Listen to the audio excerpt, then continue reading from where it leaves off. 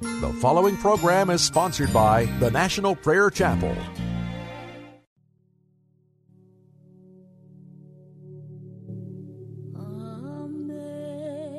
Amazing grace, how sweet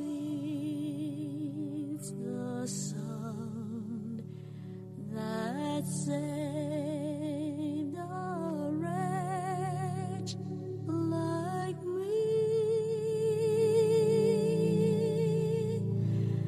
I was lost, but now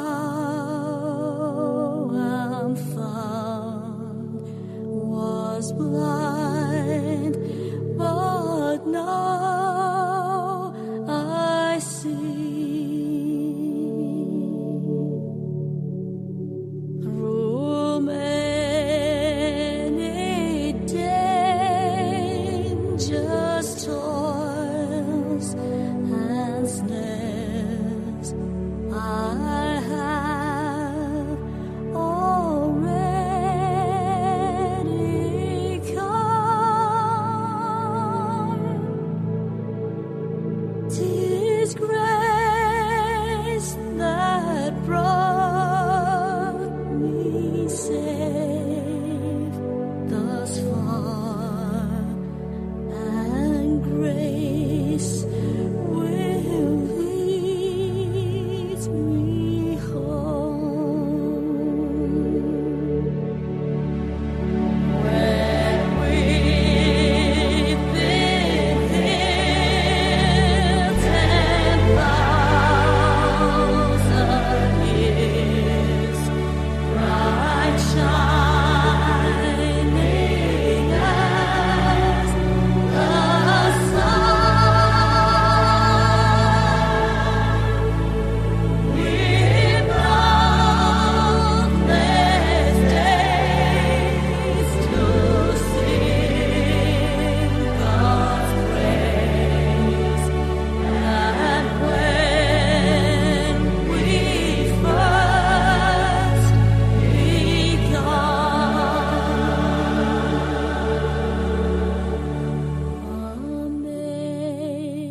Amazing grace, how sweet the sound that saved a wretch like me.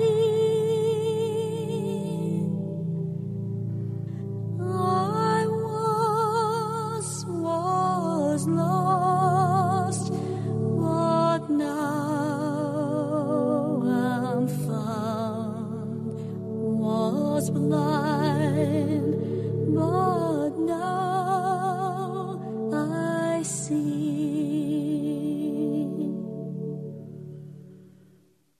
Was blind, but now I see.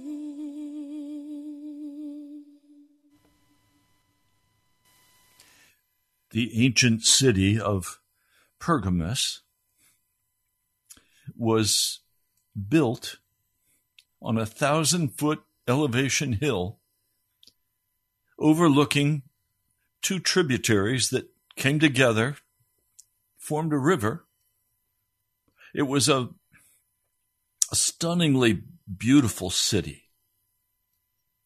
It was filled with culture, music, and also the worship of Zeus. I'm sorry, we're having some technical difficulties on our Wava studio. Pergamus was an ancient city of extreme beauty and culture, the arts, and there was there a magnificent of white marble, a throne room. We think of the Jefferson Memorial, or we think of the Lincoln Memorial, these huge edifices that are so stunning. That's what this was. Pergamos was the center of worship at that point for Zeus. It was also a very powerful seat of influence for Rome. It was recognized as the throne room of Zeus, who we know today as Satan. Jesus came to speak through the pastor to the church at Pergamum. He had some very specific things that he wanted to say to them. The church in Pergamum was a mixed bag. He came to them saying, "These are the words of him who has the sharp, double-edged sword." Now, if you remember in past broadcasts, that double-edged sword that comes from the mouth of Jesus is the Word of God. Jesus was the Word of God. In the beginning was the Word was with God, and the Word was God. Well, what is the definition of that word? It is logos in the Greek, and it means simply the idea behind the creation of anything that is in the physical realm. And if you look at Colossians, the first chapter, or Hebrews, the first chapter, or the Gospel of John, the first chapter, they all express the truth that Jesus is the creator of all things. Things seen and things not seen. Universe. He is the creator. It was his divine idea from which all things were created. So he is the Word of God. But then Revelation 21, speaking about his glorious coming and the conclusion of the whole matter, evidences that at the conclusion of the war between Satan and Jesus, Jesus will be the victor because he is God. Now, in the 19th chapter, listen, begin with verse 11. I saw heaven standing open, and there before me was a white horse, whose rider is called Faithful and True. With justice he judges and makes war. His eyes are like blazing fire, and on his head are many crowns. He has a name written on him that no one knows but himself. He is dressed in a robe dipped in blood, and his name is Word of God. The armies of heaven were following him, riding on white horses and dressed in fine linen, white and clean. Now, just a few verses prior to that, in verse 18, we learned that fine linen, bright and clean, was given to the church, the righteous, to wear, and it stands for the righteous acts of God's saints. And out of his mouth comes a sharp sword with which to strike the nations down. In other words, this sword that is spoken of, that comes out of the mouth of Jesus, is both a judgment and a deliverance. Now, we find in the message to the church at Pergamum, in chapter 2 of Revelation, that the message to the church is introduced by him who has the sharp double-edged sword to bring deliverance or judgment. He says, I know where you live, Did you know that Jesus knows you? He knew you before you were knit together in your mother's womb. There are no surprises for him. The book of Matthew tells us that Jesus even has counted the hairs of your head. He knows you intimately, and he desires that you know him intimately. He knows where you live. We live in a prison planet of total surveillance by the almighty power of God. He even knows the innermost thoughts and secrets of your heart. There's nothing hidden from him. And he is going to make a judgment concerning your life with that sword. We learn in Hebrews that that sword divides bone from marrow. In other words, it looks very carefully at the innermost part of your heart. He knows what you're thinking, and he knows what you're doing. He says, I know where you live, where Satan has his throne. That throne is no longer in Pergamum. Adolf Hitler had that throne taken apart piece by piece and reassembled in the great museum in Germany. The seat of Satan today, the throne of Satan today, is in Germany. Adolf Hitler was strongly influenced and controlled by demonic powers, by the occult. He says, yet you remain true to my name. You did not renounce your faith in me, even in the days of Antipas, my faithful witness, who was put to death in your city, where Satan lives. Antipas was, we are told by church history, a physician. And he was accused of witnessing about Jesus Christ to his patients. He was brought up on charges before the medical tribunal, and he was sentenced to die. And church history tells us that he was placed alive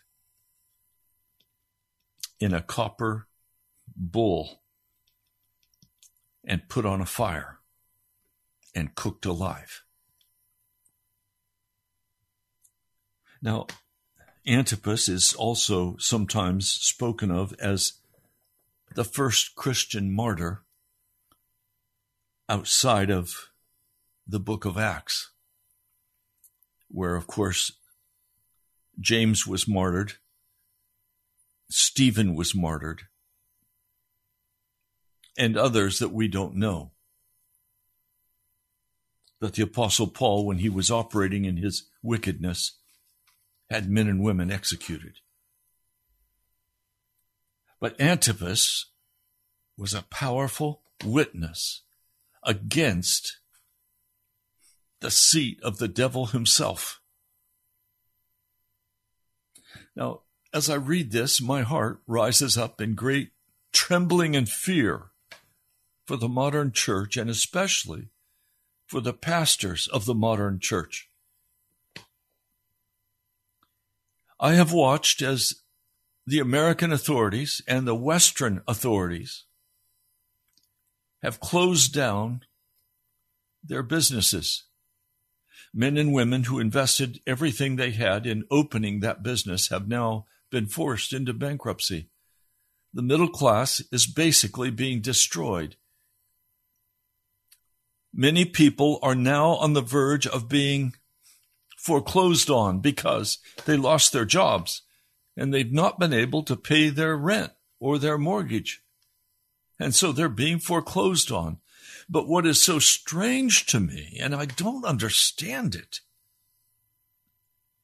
perhaps I don't want to understand it, is why there has been no outcry on the part of America's pastors calling the church to fast and pray. Why pastors have rolled over and said, okay, we will obey the government's dictates not to meet as a church. Can you imagine the church in China rolling over and saying, okay, the Chinese government says we're not allowed to meet anymore for the good of the people. And so we're not going to meet. We're not going to hold church anymore. No, that's not what they did. They immediately moved to underground churches, to meeting in homes. And they would be arrested. Pastors have spent years in jail because they refused to obey the dictates of the government. In America, the churches became, in many places, the vax centers for a vax that was experimental, not approved by the FDA, against a pandemic that was non-existent. Oh yes, people died of the flu. They do every year. But if you look at the statistics, there was no great uptick in deaths in America compared to any other year. It was false. And one man who I would call a devout Christian said, "Oh, Pastor Ray, you've got to shut your church down. Don't stand up against the rules. We've got to obey them. Romans 13 says we must obey those rules. You will become a laughingstock." Are you kidding me? The national prayer chapels continue to meet week by week by week. We're not going to stop meeting. Yes, we meet in a home. All the buildings were closed off. Church boards voted to close. Vestries closed. There's still some churches that are closed. Where is the courage of the church, like Antipas, to stand up and say, no, our first loyalty is to God Almighty. Our first loyalty is not to government, it's to Jesus. Countless numbers of people died under the Roman persecution because they would not simply say, Caesar is God. Burn a little incense on the altar and go about your life. They said, no, we will not do that. We are loyal to Jesus Christ. Look, America is a Judeo-Christian nation. Now, there are many in our nation who are not from the Judeo-Christian tradition, and that's okay. But the founding principles of America, the Constitution, the Bill of Rights, they are an expression of the Judeo-Christian ethic. What has happened to the Christian church in America that it rolls over and denies Jesus and goes with what the government says must happen, and the local authorities, they say, you can't meet. Okay, we won't meet. Wear a mask. Okay, we'll wear a mask. What? Against all the scientific evidence. We've come to a desperate plight in the American Christian church, where the church has turned into a marshmallow, cotton candy. It's a business. It's a culture. It's an institution. It's not a body of Christ where we stand with one another. And regardless of the persecution that comes to us, we are faithful and true followers of Jesus Christ. What will you say if you ever have an opportunity to speak to Antipas? Will you say to him, why did you witness for Jesus and risk your life? You died a horrible death, And he will say, yes, because I am a follower of Jesus Christ. And there is now laid up for me an eternal crown, and I will follow him. Jesus said, you did not renounce your faith in me. The American church has renounced its faith in Jesus Christ. We have become a pushover. We are well prepared for the mark of the beast. Do you think people will not receive the mark of the beast just as quickly as they received the vaccination or the mask or the closing of their business or the closing of their church? We have become passive, unwilling to stand up for what we believe because we have so compromised our lives that we're afraid to stand up for Jesus Christ and say, no,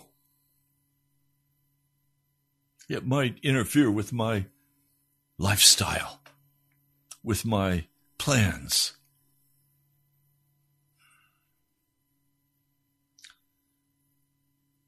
Oh, my brother, my sister, how do you get a backbone after you've lost it?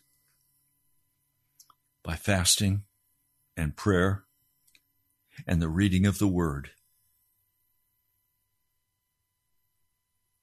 He says, this is Jesus speaking in verse 14, Romans 2, verse 14, nevertheless, he's saying, nevertheless, I know you've stood and I know you've been faithful before Jesus. You've been faithful before me. Antipas even laid his life down for me. I know all of that. But then he says, I have a few things against you. Does God have anything against you today? Do you recognize how you have compromised yourself with the devil, with the throne of Satan? Do you recognize how you've just gone along because you didn't want any conflict? How you have stayed home from church and watched on the internet? The word says, forsake not the assembling of yourselves together, and even the more as the end of time comes upon us. It doesn't say go home and watch the internet. I'm afraid for you if you did that. I'm afraid for what's happening in your heart as you compromise with darkness, as you roll over and do not stand up. If Americans had stood up, if church pastors had stood up and said, you've opened Walmart, you've opened Costco, you've opened, in my area, the bars, you've opened other businesses, but now you're saying the church has to be closed? If pastors had stood up and said, no, you can't put us all in prison, the government authorities would have backed off. If people had said, no, we are not going to close our businesses, we are not going to shut down, we are going to trust in the name of Almighty God, the government would have backed off, but instead we have traded our freedoms for tyranny. Because somewhere we lost our will to be free. It will not be easy to recapture. And that freedom is found in the Judeo-Christian ethic. It is found in the teachings of Jesus Christ. It is found in the hearts of men and women who will not compromise with darkness or Marxism or wokeness or Black Lives Matter or Antifa.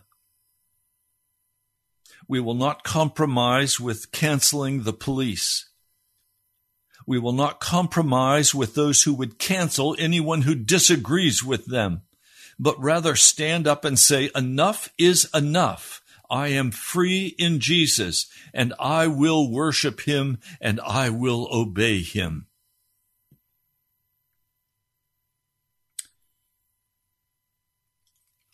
Nevertheless, I have a few things against you. You have people who hold to the teaching of Balaam, who taught Balak to entice the Israelites to sin by eating food sacrificed to idols and by committing sexual immorality. Likewise, you also have those who hold to the teachings of the Nicolaitans. Now, both the Nicolaitans and in the church today, we have strong Gnostic themes that have wound their way into the teachings of the Christian faith. The epistle of 1 John is a polemic against Gnosticism or Nicolaitanism. It is a polemic against the teachings of Balaam. And the only answer is repent. But I'd like to take a few minutes and take you back to the story of Balaam. What exactly is the teaching of Balaam? Just to review the story quickly.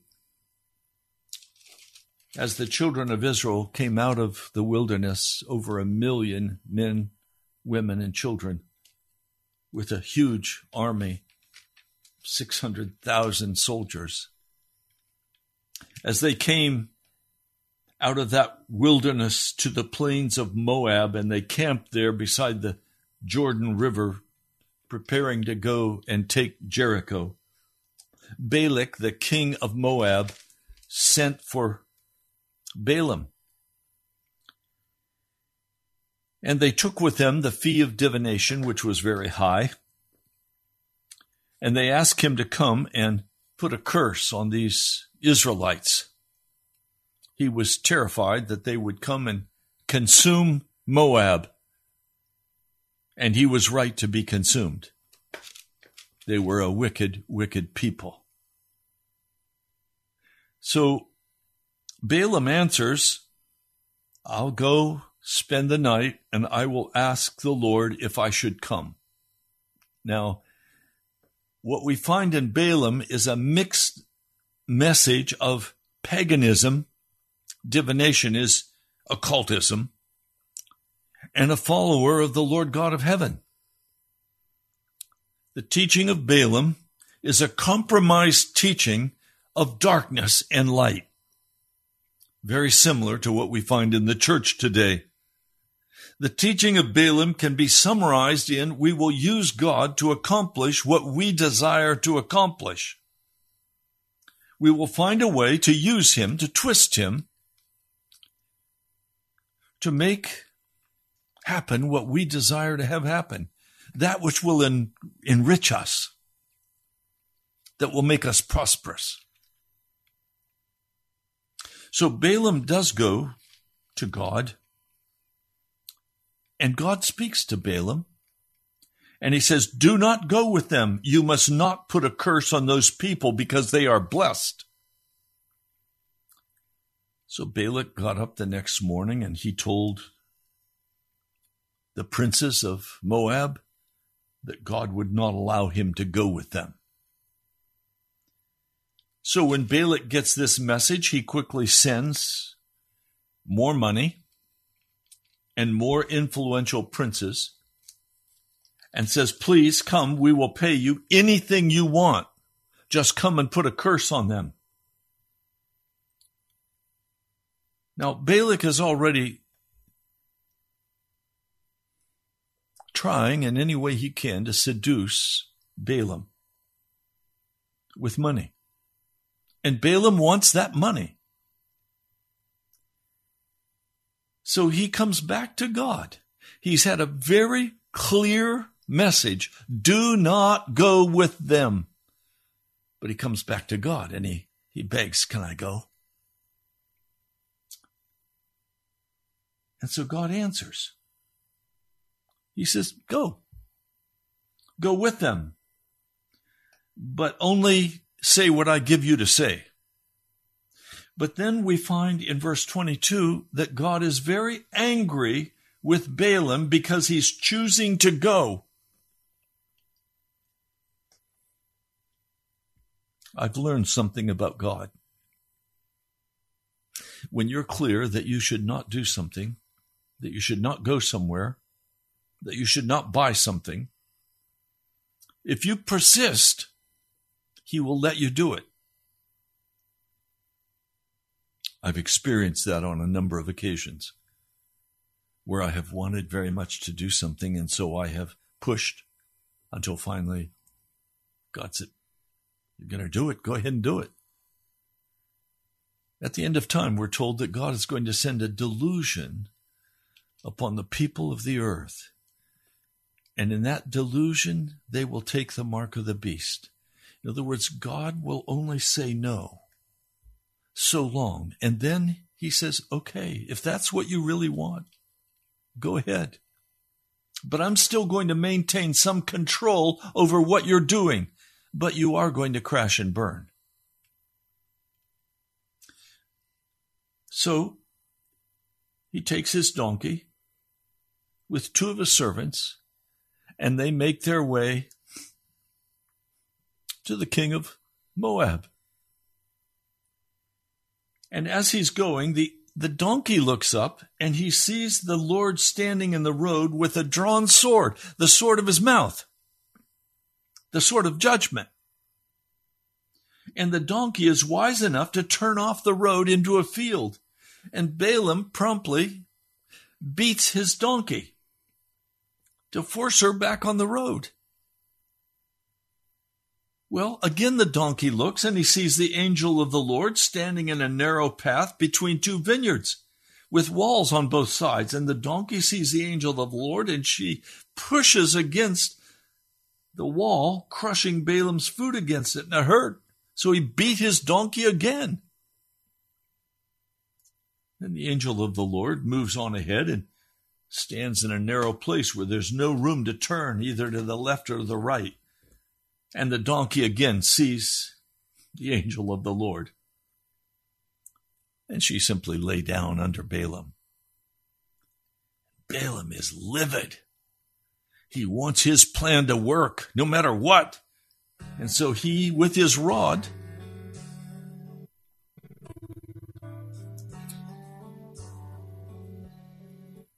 Mr. Producer. Hello, Mr. Producer, are you there? Okay, can you turn it off, though, so it doesn't go again? Thank you. I'm sorry for these interruptions today, but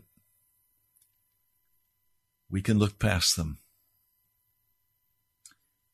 Balaam again begins to beat his donkey with his rod, with his staff. And then the Lord opens the donkey's mouth. And she says to Balaam, what have I done to you to make you beat me 3 times? And Balaam now answers the donkey. You have to ask, who's the donkey? You've made a fool of me. If I had a sword in my hand, I'd kill you right now. And the donkey says to Balaam, you've made a mistake. Am I not your own donkey, which you've always ridden? Have I been in the habit of doing this to you? No, he said. Then finally, Balaam's eyes are opened, and he sees the angel of the Lord standing in the road with a drawn sword. And he bows down, fell out on his face. And the Lord asked him, why have you beaten your donkey these 3 times? I've come here to oppose your path because it's a reckless one before me. The donkey saw me and turned away these 3 times. If she had not turned away, I would have killed you by now, but I would have spared her. Oh, what I want you to see is it is a dangerous thing to begin to oppose the God of heaven. He is real. And that sword in his mouth can take you out.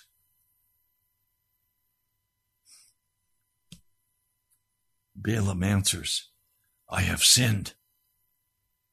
I didn't realize you were standing in the road to oppose me. Now, if you're displeased, I'll go back. There's no real repentance. He said, I sinned, but he didn't repent. He should have been on his donkey headed for home immediately, quickly. That would have been real repentance. But he didn't. He's determined he is going to go on with his plan. So Balaam went on and met with the prince and the king of Moab. And the king of Moab rebukes him. Didn't I send for you an urgent summons? Why didn't you come to me? Am I really not able to reward you? And Balaam answers, I must speak only the word God gives me. He now knows he cannot please the king of Balaam or the king of Moab. Balaam has to figure out another way to twist the word of God that he could have the desires of his heart met. So they prepare 7 altars, and on each altar he offers a bull and a ram, a very expensive proposition. And each time he speaks a message of blessing and not curse. And Balak is angry. I summoned you to curse my enemies, but you have blessed them 3 times. Now leave at once and go home. I said I would reward you handsomely, but the Lord has kept you from being rewarded. Well, if Balaam had simply gone home and repented, the Lord might have dealt kindly with him. But instead, he went with the Moabites, and he said to the king, let me show you how you can bring a curse on these people. Send your women to seduce the men to come and worship Baal. And that's what he did. And the Lord's anger burned against the children of Israel for compromising with the darkness. I want to tell you something very soberly today, but with kindness. The anger of God is stirred up against the American church because the American church has not stood up for righteousness. We have compromised to such an extent that the world cannot tell the difference between the church and themselves. We are looked upon with scorn as a business, an institution, an entertainment center. We are not respected by the pagans of our day. And we have caused the Lord's anger to burn against us because we have not been willing to stand up for righteousness or for freedom. So the Lord directed Moses to take all the leaders of the people who participated in this seduction by Moab and execute them. Now, when the Lord's anger burns against us, somebody's going to die. A plague broke out among the children of Israel as a judgment from God, and 24,000 people died because of their sin against Almighty God.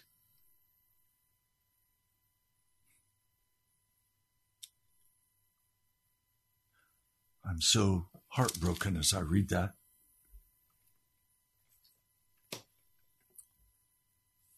because I know judgment is going to come upon the American church. God knows where we live. He knows what we have done. He knows how we have mixed the message of Balaam with the gospel message.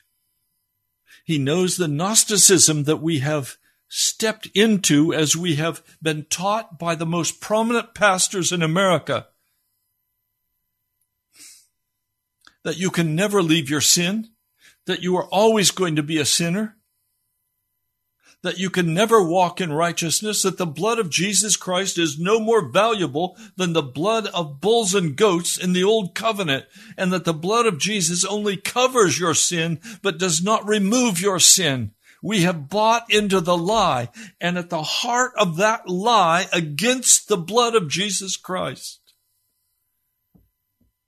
is the compromise that we see on every hand with the powers of darkness, because the church has lost its ability to stand up for freedom and for justice and for righteousness. We have become a marshmallow church without a backbone.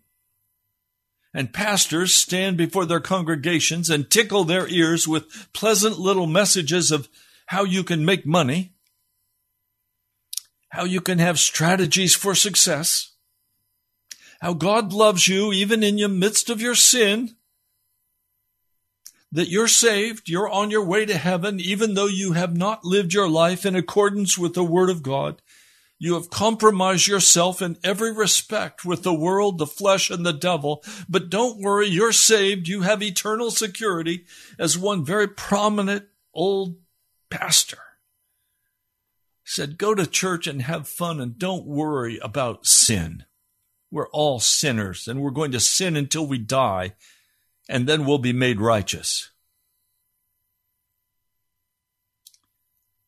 That old man reminds me of Balaam. And we have been compromised, and we now see famine coming upon America. There is going to be a tremendous shortage of food. If you have not put aside water and food in your home, you are headed for a very difficult time. If you have no means to defend your home, if you have no means to provide food, if you have no means to pay your mortgage and your rent, you have no savings, you've spent everything you have on your luxuries, on your lifestyle, the judgments of God are against the church. And many churches are going to be foreclosed on and closed, and are even currently being foreclosed on because of the judgment of God in his anger at the American church. He is the God, remember, who has a sword coming out of his mouth, both for justice and for deliverance. And if there is not a great turning to the Lord and repentance in the American church, we are going to see destruction in America, unparalleled in our day or in the day of our forefathers. We're in trouble, church.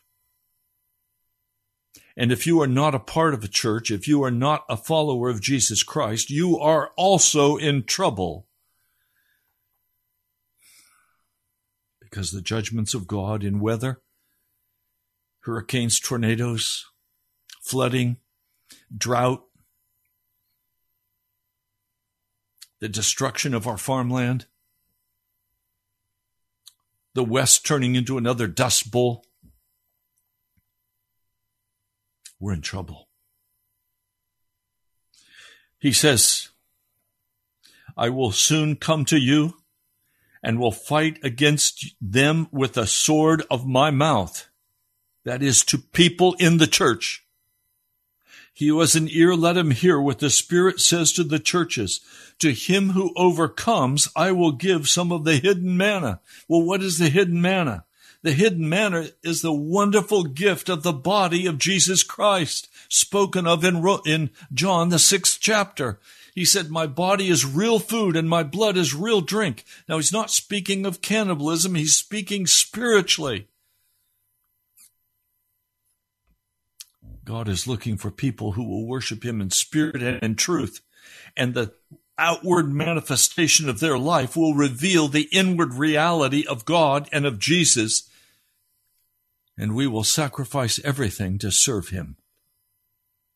He says, I will also give him a white stone with a new name written on it, only known to him who receives it. Well, what is this white stone business? We're not really sure. But at that point in history, in Roman games, those who won, who overcame, were given a white stone. And that was their ticket to get into the awards banquet.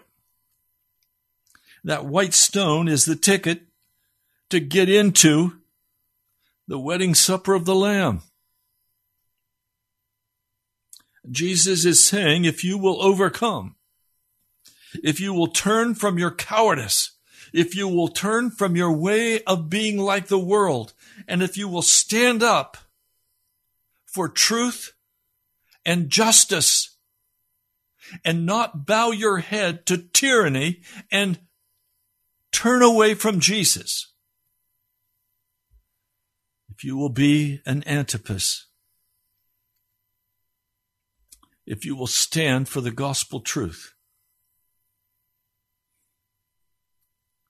then you will be given that food, that manna that the world does not know about. I have great pity in my heart for a man or woman who loses their spouse or their children, and they have no hope of ever seeing them again because they do not know Jesus Christ. But I know Jesus, and if you know Jesus and you are faithful to him and you stand up for righteousness and you speak up and you act out your faith in Jesus Christ and you don't whimper, you don't cop out, you don't bend for the powers of darkness, then you too will receive the manna to eat. And you will receive that white stone that will give you victory, that will give you entrance into the kingdom of heaven, because Jesus is coming again soon. Every sign says the Lord's coming is very imminent. I praise God. I'm tired of the tyranny of this world. I'm tired of the compromise. I'm tired of the cowardice. It's time to fast and pray. It's time to cry out to Almighty God. It's time to take responsibility for our families and ourselves, and to no longer compromise with the powers of darkness. I do not look to the government for deliverance. I look to Jesus. I don't look to the government to feed me. I look to Jesus.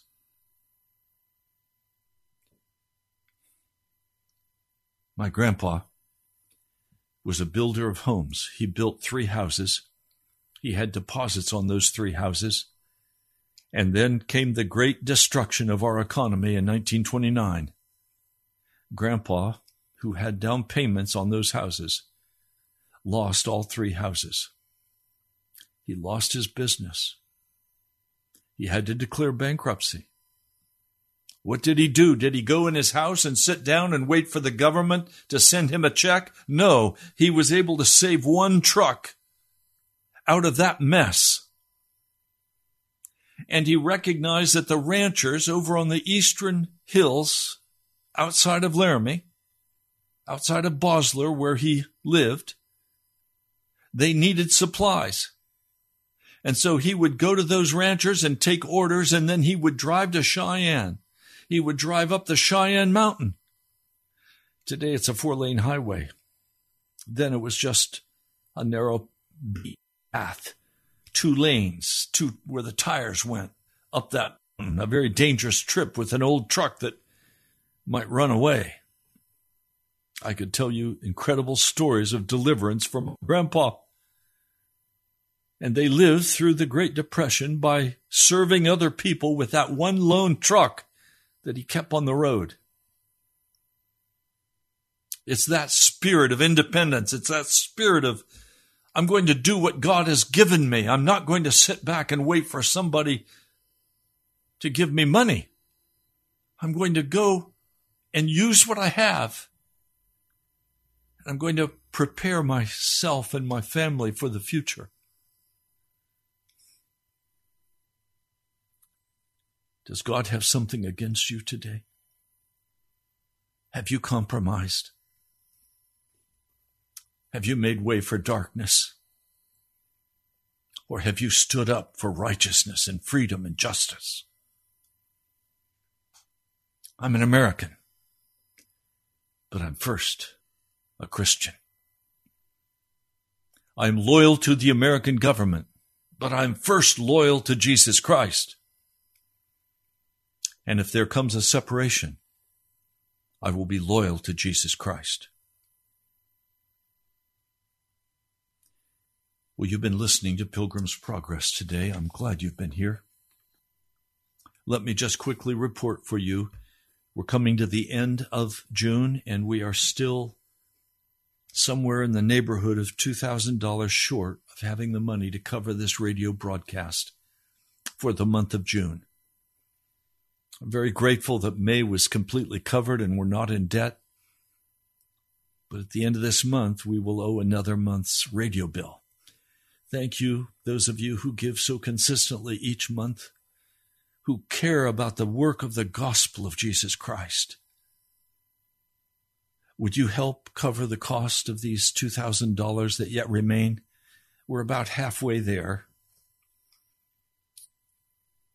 Would you help cover the cost? You can give by writing to me at the National Prayer Chapel, Post Office Box 2346, Woodbridge, Virginia, 22195. Again, our address, the National Prayer Chapel, Post Office Box 2346, Woodbridge, Virginia, 22195. You can also go directly to our webpage, and thank you for many who have done this. You can give online. At the very top of our webpage, nationalprayerchapel.com, you'll see a donate button. Click on the donate button, and you can give online. I am honored to come and speak the gospel of Jesus Christ to you. Tomorrow we're going to deal with the next church, Thyatira. Why don't you read ahead and see what the church at Thyatira had, and we'll study it together tomorrow. I love you, brothers and sisters. I have spoken honestly and very straight to you today. If you need to repent, please repent. I'm praying for you, and I love you with all my heart. God bless you. I'll talk to you soon.